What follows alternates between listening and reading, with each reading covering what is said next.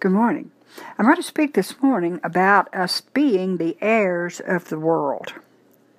We have a promise to be heir of the world because we are the seed of Abraham. We are saved through faith, just like Abraham was. As it is written, there is none righteous, no, not one. Romans 3:10 says, therefore, it is of faith that it might be by grace, to the end the promise might be sure to all the seed.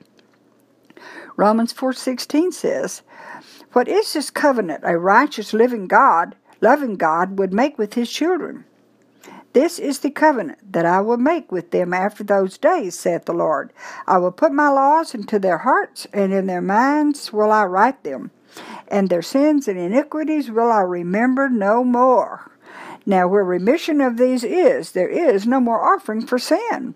Having therefore, brethren, boldness to enter into the holiest by the blood of Jesus, by a new and living way, which he hath consecrated for us through the veil, that is to say, his flesh. That's Hebrews 10:16-20.